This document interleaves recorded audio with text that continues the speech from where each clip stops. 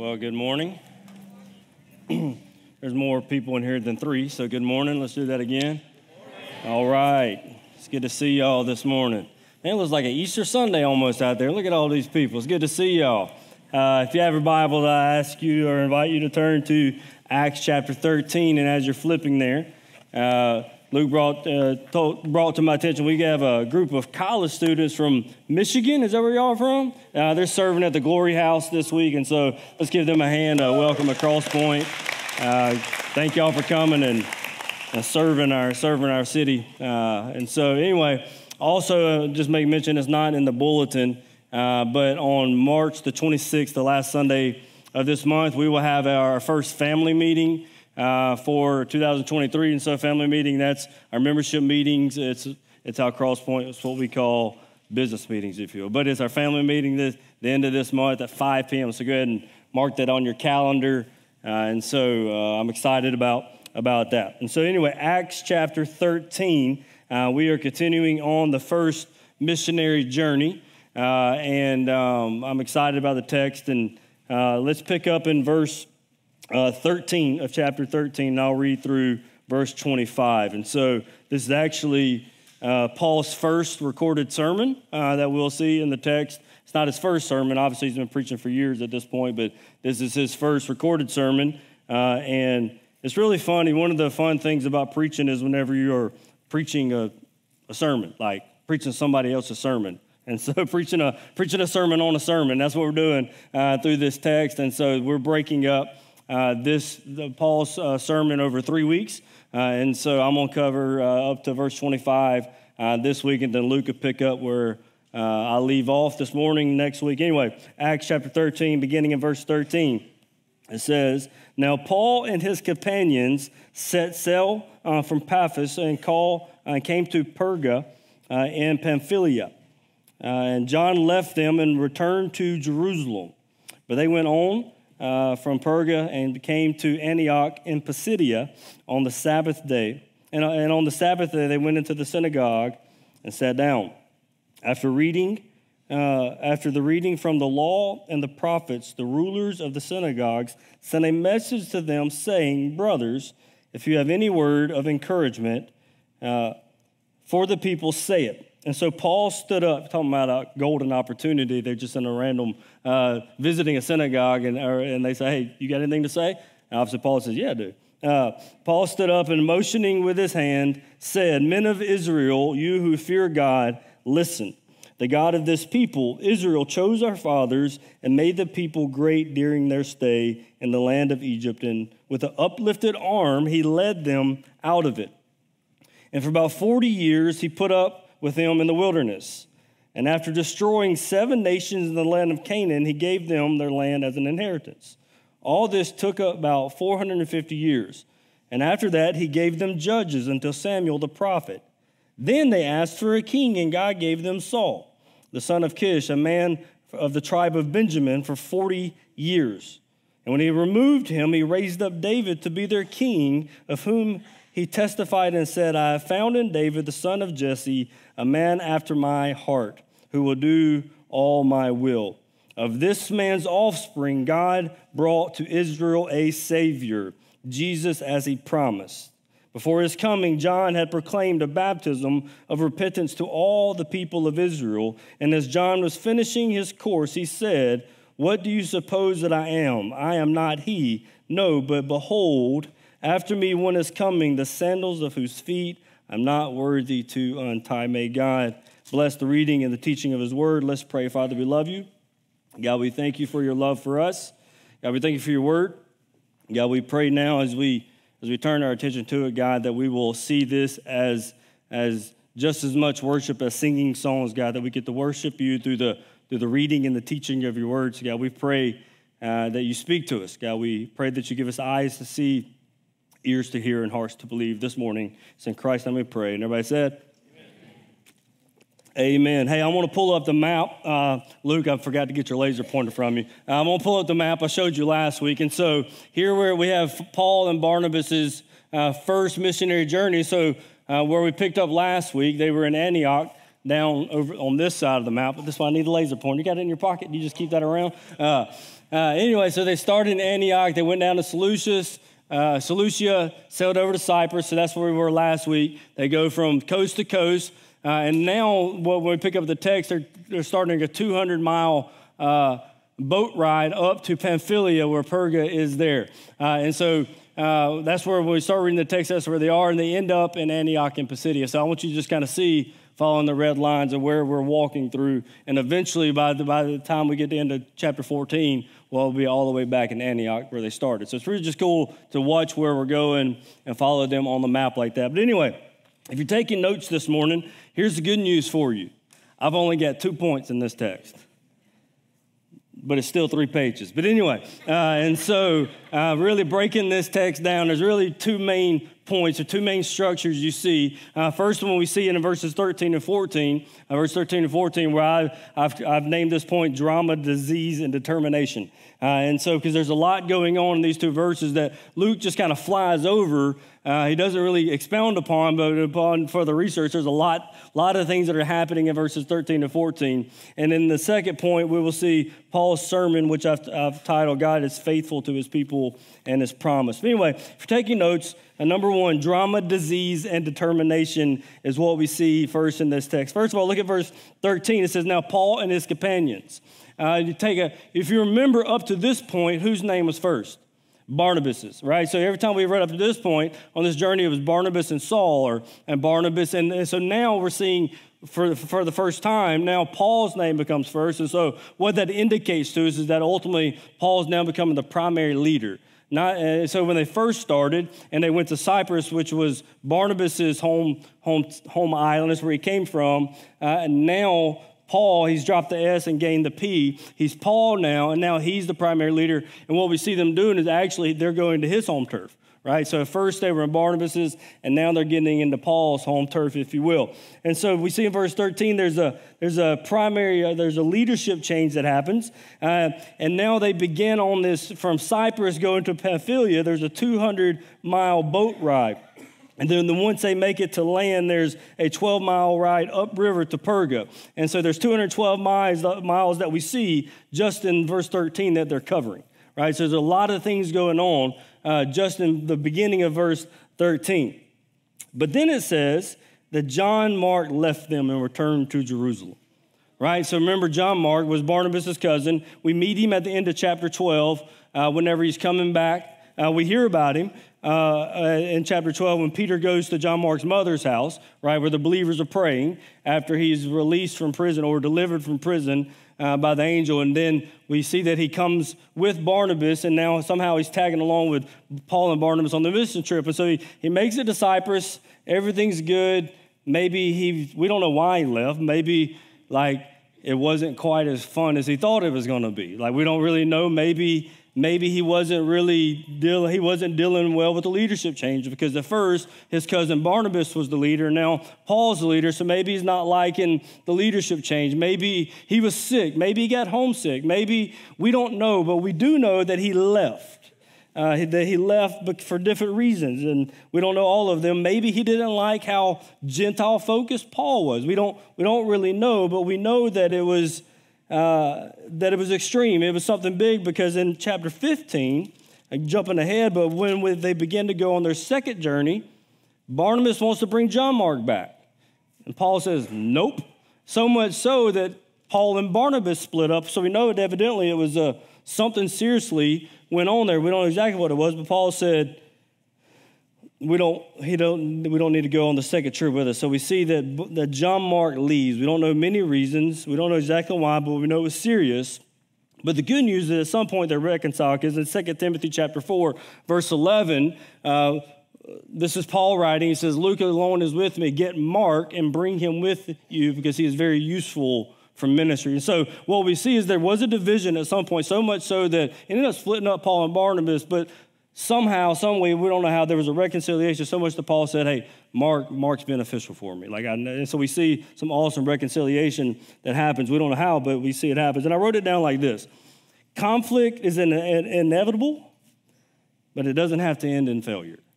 right? The picture is like anytime like we're doing this thing called gospel advancement, anytime we're doing ministry, listen, anytime humans are present, there will be conflict. Like there will, because we're fallen people. And it's encouraging to me because oftentimes we read scripture, we see like Paul and Barnabas and we see Peter and Timothy. Like these guys are like the heroes of the faith. And it's just encouraging me. They got into conflict too. Like they got arguments too. They butted their heads too, so much so that anyway. And so it's just a practical point there that conflict is going to happen, but it doesn't have to end in failure. That we see reconciliation even between Paul and Mark towards the end of the Bible there. When people are involved, there will be drama, but we are on the same team. That's important for us to remember whenever we are doing this thing called life together as believers in Jesus, that community isn't the easiest thing in the world, but it's necessary and it's beneficial. Like we rob ourselves, I believe we say this often, whenever we isolate ourselves from the people of God, we're robbing ourselves of a blessing that God's given us. But we need to know that it's going to be tough. If Paul and Barnabas and Mark got an argument, we are going to as well. But our disagreements, our conflict doesn't have to end in failure. Doesn't have to end in throwing in the towel, because what unites us is obviously greater than anything that could divide us. So we see in verse 13 that Paul and his companions, they set sail. They get to Perga and Pamphylia. And John left them. He went to Jerusalem, verse 14. And then they went on from Perga and came to Antioch in Pisidia. Now, there's a lot going on right here. Like there's a whole lot that Luke just kind of flies over that I want to kind of camp out for a moment. First of all, it says he went to Antioch and Pisidia. So this is another Antioch, not the Antioch they started in. This is another Antioch. There was actually 16 Antiochs. It was from a guy named Seleucus Nicator. He named 16 different Antiochs after his father Antiochus. He loved his dad so much, they'd get a city, he'd name it after his dad. That's why we have so many different Antiochs throughout the scripture. And so this is one in Pisidia. It's over 100 miles from Perga to Pisidia. So they've traveled 200 plus miles to get to Pamphylia. Now, after they get there, now they're traveling another 100 miles. Pisidia is 3,600 foot above sea level. And now what we're seeing is that they're entering into southern Galatia. And so when we get to the book of Galatians and Paul begins to talk about his first time going, this is what we're talking about. This is his first time in preaching that he's entering into the area of what we call Galatians, or Asia Minor, if you will. Pisidia was a Roman colony. It was the governing and military center in the southern Galatia. And this seems like not a big deal, right? So Luke's just telling us they went from there to there. But I think there's more to the text that we need to see. See, it seems easy, but it was all but anything. It was all but easy for multiple reasons. I began to ask the question when I came to this text was, when I got to Perga, why didn't they preach there? Why did they just skip Perga? There was something going on, and what we understand, if we continue to read the scriptures, is that when Paul got to Galatia, he was very sick. In Galatians chapter 4, verse 13 and 14, it says, "You know it was because of my bodily ailment that I preached the gospel to you at first." And so Paul's telling the church of Galatians, when I first came to Galatia and preached, you know I was very sick. Like most scholars believe that he has like some type of malaria fever where his fever would have been burst, like his headaches. It would have been debilitating. Some people think that's why John Mark left, because he was sick as well. He went back home. But Paul, because of the conviction of the Holy Spirit, began to go. And here's what's crazy. He was sick so much so that some people believe that his fever was so much. One reason why they bypassed Perga straight to Pisidia, because it was so high, 3,600 square foot, 36 square foot. I paint a lot. 3,600 feet above sea level is because he was trying to get to the cooler air. He was trying because he was so sick with the fever. But Paul being sick was just one part of the difficulty. To get from Perga to Pisidia, you had to cross over the Taurus Mountains, which were known for their ruggedness. And actually, one guy said it like this: Antioch lay some 100 miles to the north across the Taurus mountain range. The route was barren, often flooded with swollen mountain streams, notorious for its bandits, which even the Romans had difficulty bringing under control. Actually, there's history that says that even Alexander the Great avoided these mountains because the bandits were so bad. This may be what Paul is talking about in 2 Corinthians 11:26 when he says, on frequent journeys, in danger from rivers, and dangers from robbers, and dangers from our own people. So here's the thing, ready? Paul's sick, so much so that he's evidently it changed, like his appearance didn't even look good when he came to Galatia. John Mark had left them. But even in his sickness, he hiked across the mountains. We don't know how he did it. He went across the Taurus Mountains. Why? To get the gospel somewhere. Even in his sickness, even in things that are going, in the drama that's happening, in his disease that he has, he keeps moving forward. Listen to me. Ministry isn't for the faint of heart. Advancing the gospel, it will cost us. Paul was going to get the gospel to them no matter what. Why? Because God had called him to do it. He pushed through his inconvenience. He pushed through even his sickness. And I wrote it down, and this is really more me not trying to step on your toes, but the Holy Spirit stepping on mine this morning, that Paul crossed over the mountains while deathly sick. What's keeping me from crossing my street to share the gospel with my neighbor? And so, there's a lot, like I said, there's a lot in verses 13 to 14 that Luke just kind of skips over that we have to understand the context here. That the man was sick, and yet he trekked through some of the roughest mountains, 3,600 feet above sea level, to share the gospel. So he gets there, he gets to Antioch and Pisidia. And verse 14, it says, and on the Sabbath day, he went to the synagogue and sat down. He's probably ready to sit down, right? After going through that. So he gets to the synagogue and he sits down. Remember, when walking into the synagogue, this is something that we'll see throughout the missionary journeys. It's something that they did. And many people, ask why was that a primary thing? And I believe because, man, even though Paul was called to be a missionary to the Gentiles, man, he desired for his people to come to know Jesus. And we read it in Romans chapter 10. He says, my brothers, my heart's desire and prayer to God is for them that they may be saved, that people even Jew would believe in Christ Jesus. So we see drama, disease, and determination in verses 13 and 14. Now here's the bulk of the text is Paul's sermon, in which I have titled his sermon for him, is God is faithful to his people and his promise. That's what we see in this text. In verse 15, it says, after the reading from the law and the prophets, and so he goes into the synagogue service, and they had an order of service, if you will. It usually began with prayers or the reading of the Shema, and then there was a reading from the law and the prophets, and then after that, someone would stand up and preach an expository sermon from whatever text that they read. And it was customary for if there was a traveler or a guest in the synagogue, they would ask them, hey, brother, do you have a word for us? And that's exactly what's going on here. So they finally get to Antioch. They sit down. They're probably, we made it. And then, hey, do you want to come preach?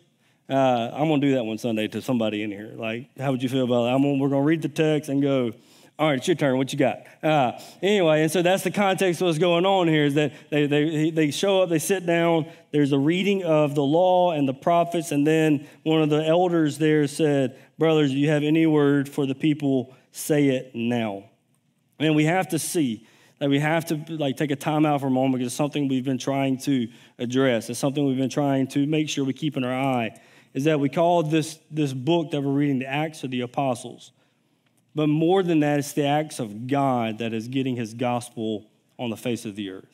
We have to see it's not coincidence that Paul and Barnabas end up in this synagogue and just randomly got asked to come preach. It was God, his Holy Spirit, orchestrating these things happening in their life. You got to see this, the Holy Spirit at work. They weren't trusting in the gimmicks of man, but the preparation of the Holy Spirit. And so, verse 16, Paul stands up and he motions with his hands. I wrote it down that even Paul preached with his hands, and so I can do the same thing, right? So he motioned with his hands. He was saying, everybody look, here we are.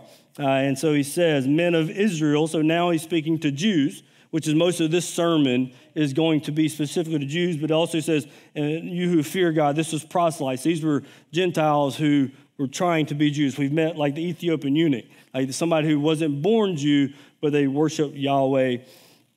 And so anyway, they're in the synagogue worshiping with the Jews here. And so he says, men of Israel, you who fear God, listen. It's authoritative. He says, listen.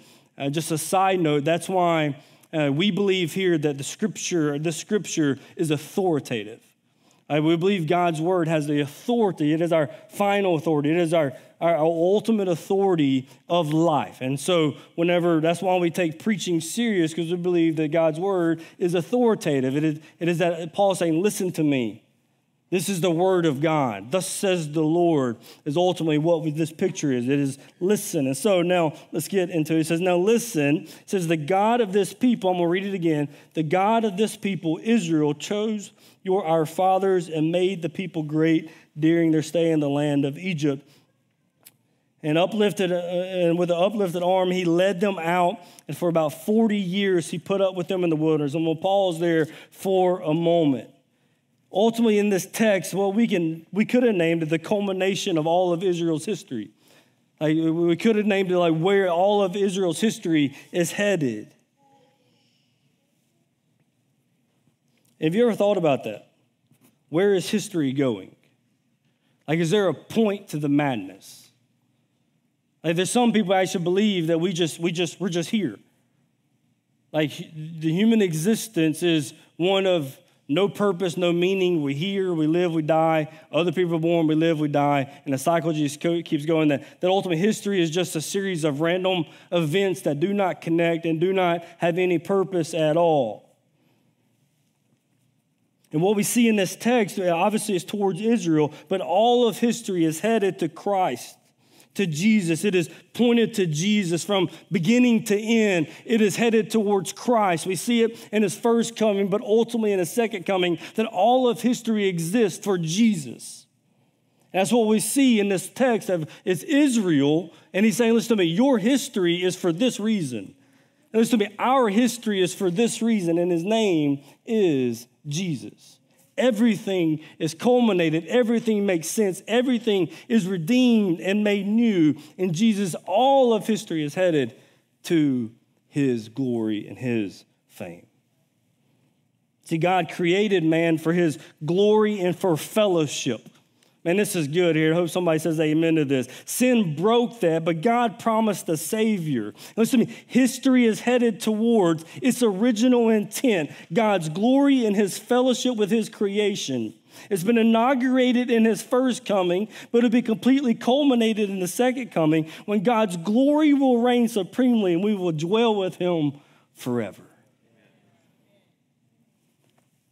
Where's history going? To where it began, of God's glory and God's fellowship with his people. Now let's actually get to this. God is the subject of every verb just about in this whole first part of this sermon that Paul is preaching. He says, if you go back and look at it, God chose, God made, God led, God put up with, God gave, God removed, God raised up, God brought, God promised. The main character of Paul's sermon is God. And obviously he's going to introduce Jesus towards verse 23, but it is God. It is God who chose Israel. It was God who led Israel. It was God who saved Israel. It was God who did all things. It was God who was orchestrating everything. First of all, we see that God chose them by his grace. Look at verse 17. And the God of this people, Israel, chose our fathers.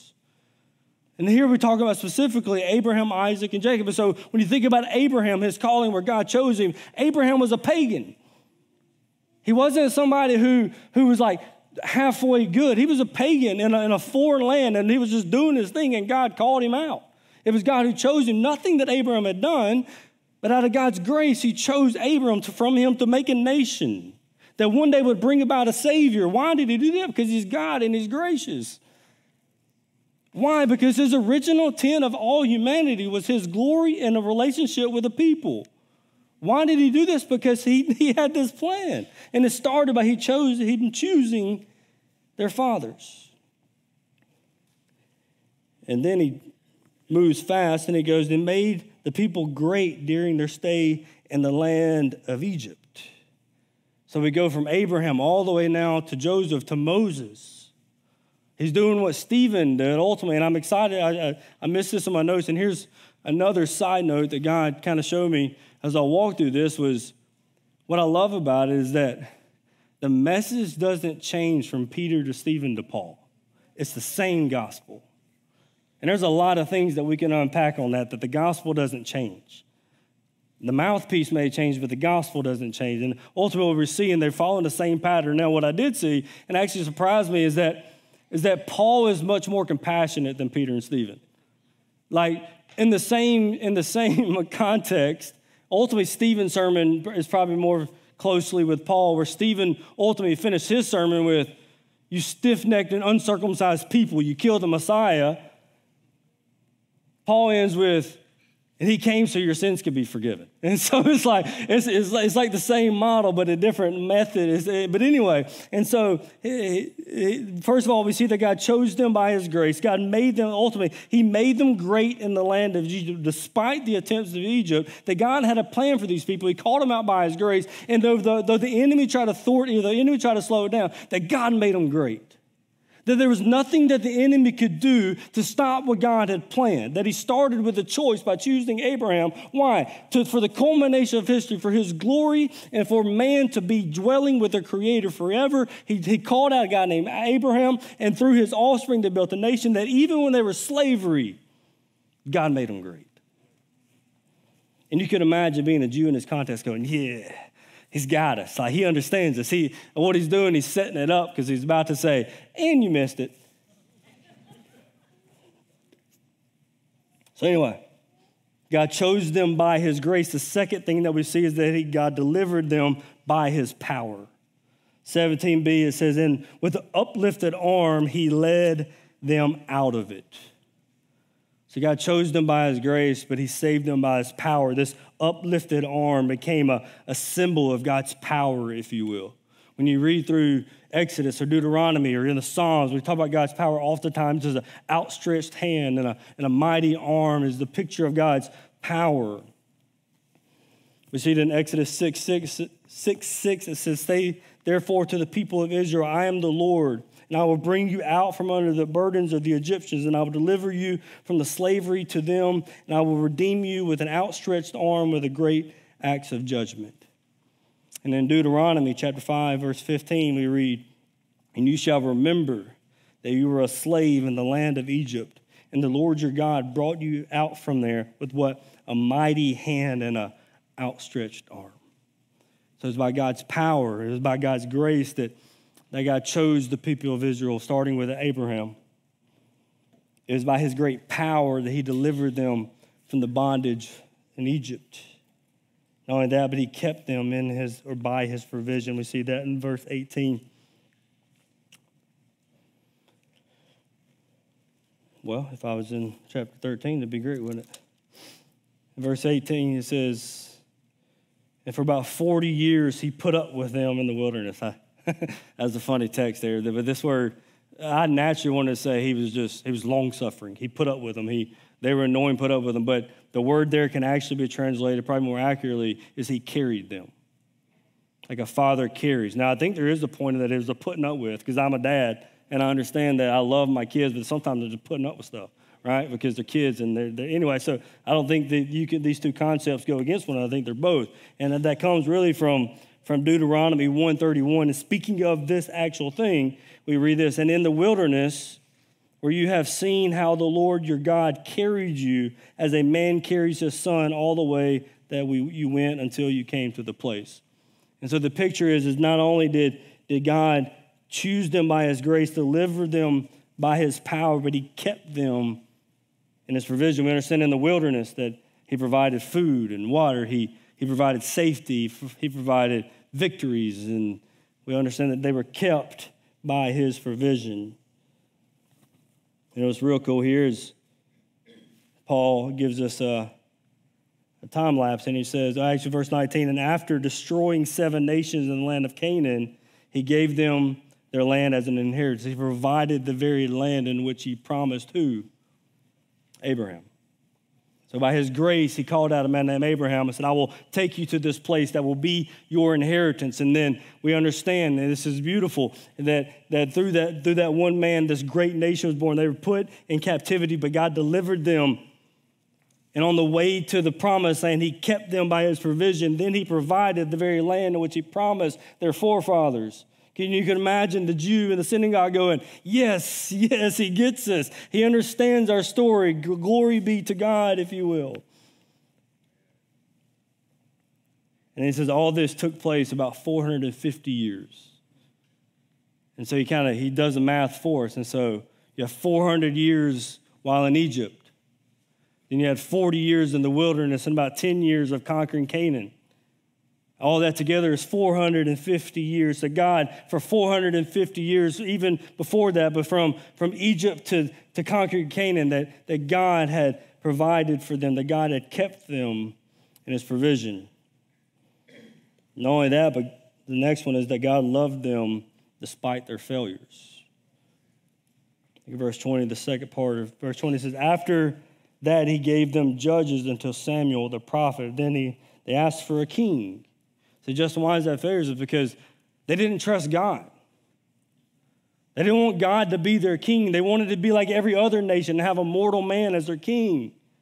And man, I love this. And they wanted Saul, and they wanted their kings. And this is what, man, God blew my mind, is that God had a plan from before the foundation of the earth, and not even their evil desires could stop God's plan from happening. Like whenever they wanted a king and they chose a bad king, what did God do? He removed him. Why? Because there's nothing that man could do to thwart God's plan. Even the disobedience of his people. Even the disobedience of the offspring of Abraham. Why? Because he loved them even in their failures, despite their lack of trust and desire to be like other nations. So his plan wasn't thwarted by their choices or their desires. And so we see, then they asked for a king, and God gave them Saul, a man from the tribe of Benjamin, for 40 years. And then he wasn't doing the thing right. You can go to the 1 Samuel and read kind of the story there. But God said, all right, you're done. And he found a guy named David. And it says, I found David, the son of Jesse, a man after my own heart, who would do all of my will. And I was like, you ever struggle with that? Like, because you know David's story, right? Like, David wasn't perfect. Like, I want to also understand, David was not a perfect man. David had flaws and faults, adultery, murder. You know what made David a godly man? Is that he confessed the sin and he repented of it, and he continued pushing after and seeking the Lord. And he ultimately desired to do what God had called him to do. That's what made him a godly man. Not that he was perfect, but even when after he failed, horrendous failures, that he repented and kept following the Lord. And earnestly sought to do what God had called him to do. David wasn't perfect, but he sought to obey God. Lastly, God brought the Savior as he promised. Not only save him choose him by his grace and save him by power and keep in his provision and loved them inside their failures, he sent the Savior as he promised he would.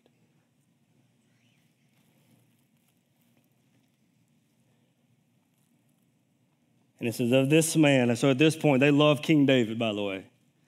One of the reasons they love King David is because there was a prophecy or a promise to David that there would be one who came and ruled on his throne. So the Jews loved David because in their picture there was a guy who was coming, and as soon as the Messiah came, he was going to sit on that throne. And all their enemies would be subdued.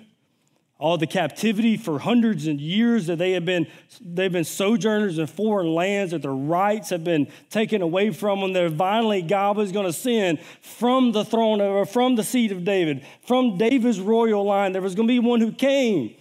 And he was going to right all the wrongs. He was going to make Rome fall and Babylon and all of them. He was going to defeat all of them. And then at this point, they're listening. Yes, we believe. And listen to me, he says, and from that man's seed, God sent a Savior, and his name's Jesus. You missed him.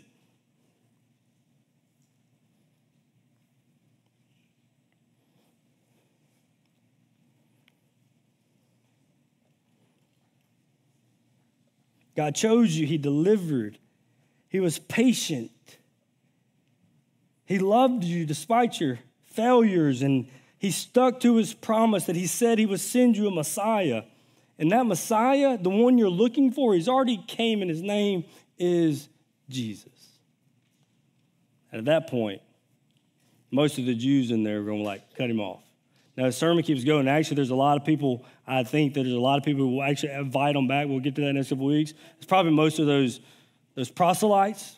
But for the Jews, for the most part, they didn't want to hear that point. They stopped their ears probably at this point.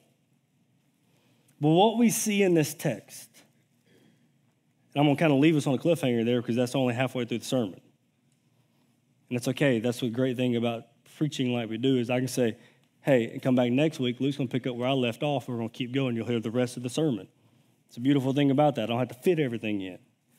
But what we see, and here's the take home this morning, is that God was moving history to his purpose and his plan, which again is what? His glory and the fellowship with his creation.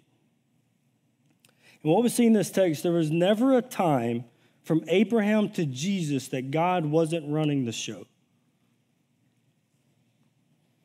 Every step of the way, this is going to encourage somebody, I hope. Every step of the way, from their times, listen to me, in idolatry to their times of bondage and slavery, from their times of wandering, their disobedience, their failures in the good times and the bad, God never left them to themselves. I hope that's encouraging somebody this morning. That Israel's story is not a beautiful one, if you will. It's not all rainbows and butterflies and unicorns. That there's deep bondage. That for 400 years they cried out to God, God, why are we here? Deliver us. And eventually he told Moses, tell my people I've heard their cries. That there wasn't a moment in the history of Israel that God left them to themselves. Are y'all with me this morning? That there was not a moment that they ever took a step that God wasn't orchestrating anything for his glory and for his purpose of being in relationship with his creation. And if it's true for Israel, it's true for me and you that there's not a moment in your life, there's not a day in your life, there's not a second in your life that God's not in control. He's sovereignly working even in the bondage, even in the wandering, even in the rebellion, in the good times and the bad times. God is working things to where history is going to culminate in the praise and the glory of his Jesus. That's good, y'all. That's encouraging because I have seasons in my life, I have times in my life where I'm not hitting home runs. Coach ain't even putting me in the game. But he loves us even in our rebellion. Even in our sinfulness. Even in our disobedience and failures. Every step of the way, God is directing history to his son. That's including me and you for his glory and for our fellowship with those he created. And we just see it in the first couple of verses of Paul's sermon. Man, this is going to be a good sermon. So what's that mean for me and you today? I hope Scripture encourages you. But listen to me. Have you ever thought, how could they miss it? You know the story. You have the prophecy that there will be a suffering servant. How could you miss it? How could you miss this Messiah? And we want to give them you dummies, but the reality is there are people that come sit in churches every Sunday who hear the gospel proclaimed that Jesus was the one that the Father sent to be Messiah, to be the Savior for the whole world. And you know you haven't trusted in Jesus, yet you walk out the door Or maybe you're not, maybe you're in your life and maybe you're here because you're wandering. Like maybe you're in here because you're trying to give God a chance, if you will. That there's a void deep within your heart, and what you're trying to do is you're trying to fill it with so many things. Trying to fill it with relationships or being busy. Maybe I can start doing Christian things, and that the void is going to begin to feel better. I'm going to alleviate that by being busy for God, if you will. And just like Israel saw everything, they were close in proximity, but they missed it. Sadly, is that there are many people who are sitting right here this morning that you're going to miss it. Because Jesus is the only thing that can fill that void that you're trying to fill. Why? Because you were created. Let's go back to you were created for God's glory and to be in relationship with the God that created you. And there's only one who can make that happen in your life. There's only one who can bring you back into relationship with your Creator. There's only one who can redeem you for God's glory, and his name is Jesus. Will you call upon him this morning? Will you trust in him? Because even in your rebellion, Scripture says, even while we were sinners, still sinners, that Christ died for the ungodly. That's me and you, BT Dove. Don't be like Israel. Because Israel gets saved just like we get saved. They trust in Jesus. Don't be like Israel here. Will you believe in Christ this morning? Simply call out. As John Ryan comes up, I'm going to pray for us. I seriously want you to think through that. In this first part of Paul's sermon here is, maybe this morning you're here because you need to trust in Jesus for salvation. Maybe you're in here this morning because you're in the 400 years of slavery, if you will.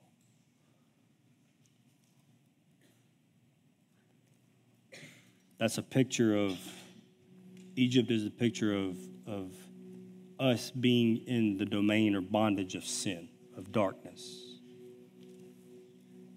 That Israel couldn't get themselves out of Egypt.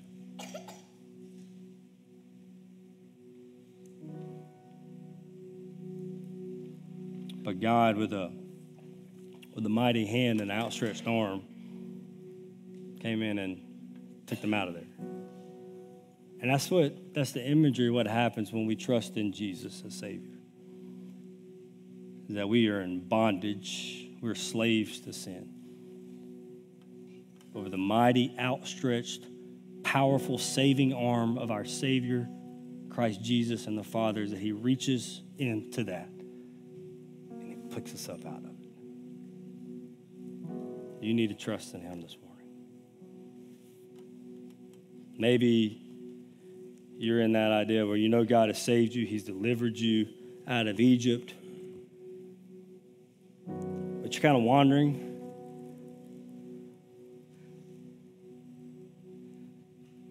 I need to remind you that he's still with you. He's still guiding. Maybe this morning you need to, as a believer, as a child of God, guess what? We're called to repent as well. And maybe this morning you need to repent of your wandering. Or maybe you're in rebellion. Maybe you're like Israel and you're trying to, God, give me a king. I need something to live for. Somebody to submit to, and you're submitting to some other king and not King Jesus. And as a child of God, you need to repent of idols in your life, that you're bowing down to another king, and his name ain't Jesus. I don't know if I can say ain't and Jesus in the same sentence. Is that disrespectful? His name is not Jesus. Maybe you need to repent. Maybe call out to God this morning and say, God, I'm sorry for bowing down and wanting to be like what the world says I need to be, just like Israel did. But even in that, you're faithful, you still love me, and so therefore I'm confessing, I'm repenting of this sin. I need to slay down some idols this morning, maybe. Maybe you're in a season that I'm sure those 40 years, 400 years got lonely. They'd be like, God, where are you? Maybe that's where you find yourself. I want to remind you that God hears you. He sees you. You're not alone. I can't tell you what he's trying to do, but I can tell you where it's headed. And it is headed to his glory. It is headed to the praise of Jesus. And it's headed to your good as you walk with your Savior. Trust him. Submit to him. Lay yourself at his feet. Say, God, I don't know. I don't understand. I don't understand your timing. I don't know what's going on. But God, I know you're sovereignly working all things according to your plan. And I trust you. I will follow you. It's a simple step to start saying, God, I submit myself to you. I'll be standing in the back. Luke and you're standing in the back as well. If you need to talk or pray, we'll be back there. If you need to make your seat a place to pray, if you need to come down front. This morning, if you need to ask Jesus, confess your sins, and trust Jesus as Savior, we'll be standing back there. All you got to do is come to us and say, hey, I need to trust in Jesus. I need his mighty hand and his outstretched arm to lift me up out of my sin. And he'll do it if we ask. Father, we love you. God, we thank you for your love for us. God, we thank you for your word. God, we thank you that we can read your word and see these powerful sermons that the men of God preached. And what's beautiful, God, is that my prayer is that the same message that Paul preached in Acts chapter 13, as it's preached here again, God, that you would still save people with it.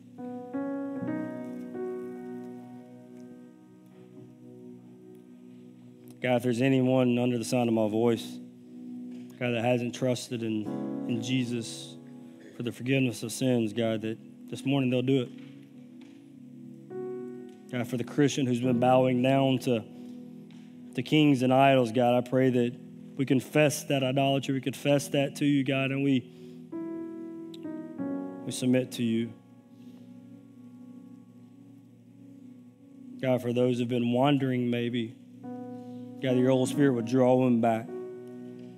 God, we look forward, we anticipate to the day that all things are made right, that our new reality that we will be with you and experience your glory and fullness and walk with you fully, God. But until that day comes, God, I pray that you increase our appetite and our desire for that day. That as we look to that future grace, as we look to that future culmination of all things, God, that it would maybe alleviate some of the strongholds that we place on the temporal as we focus on the eternal.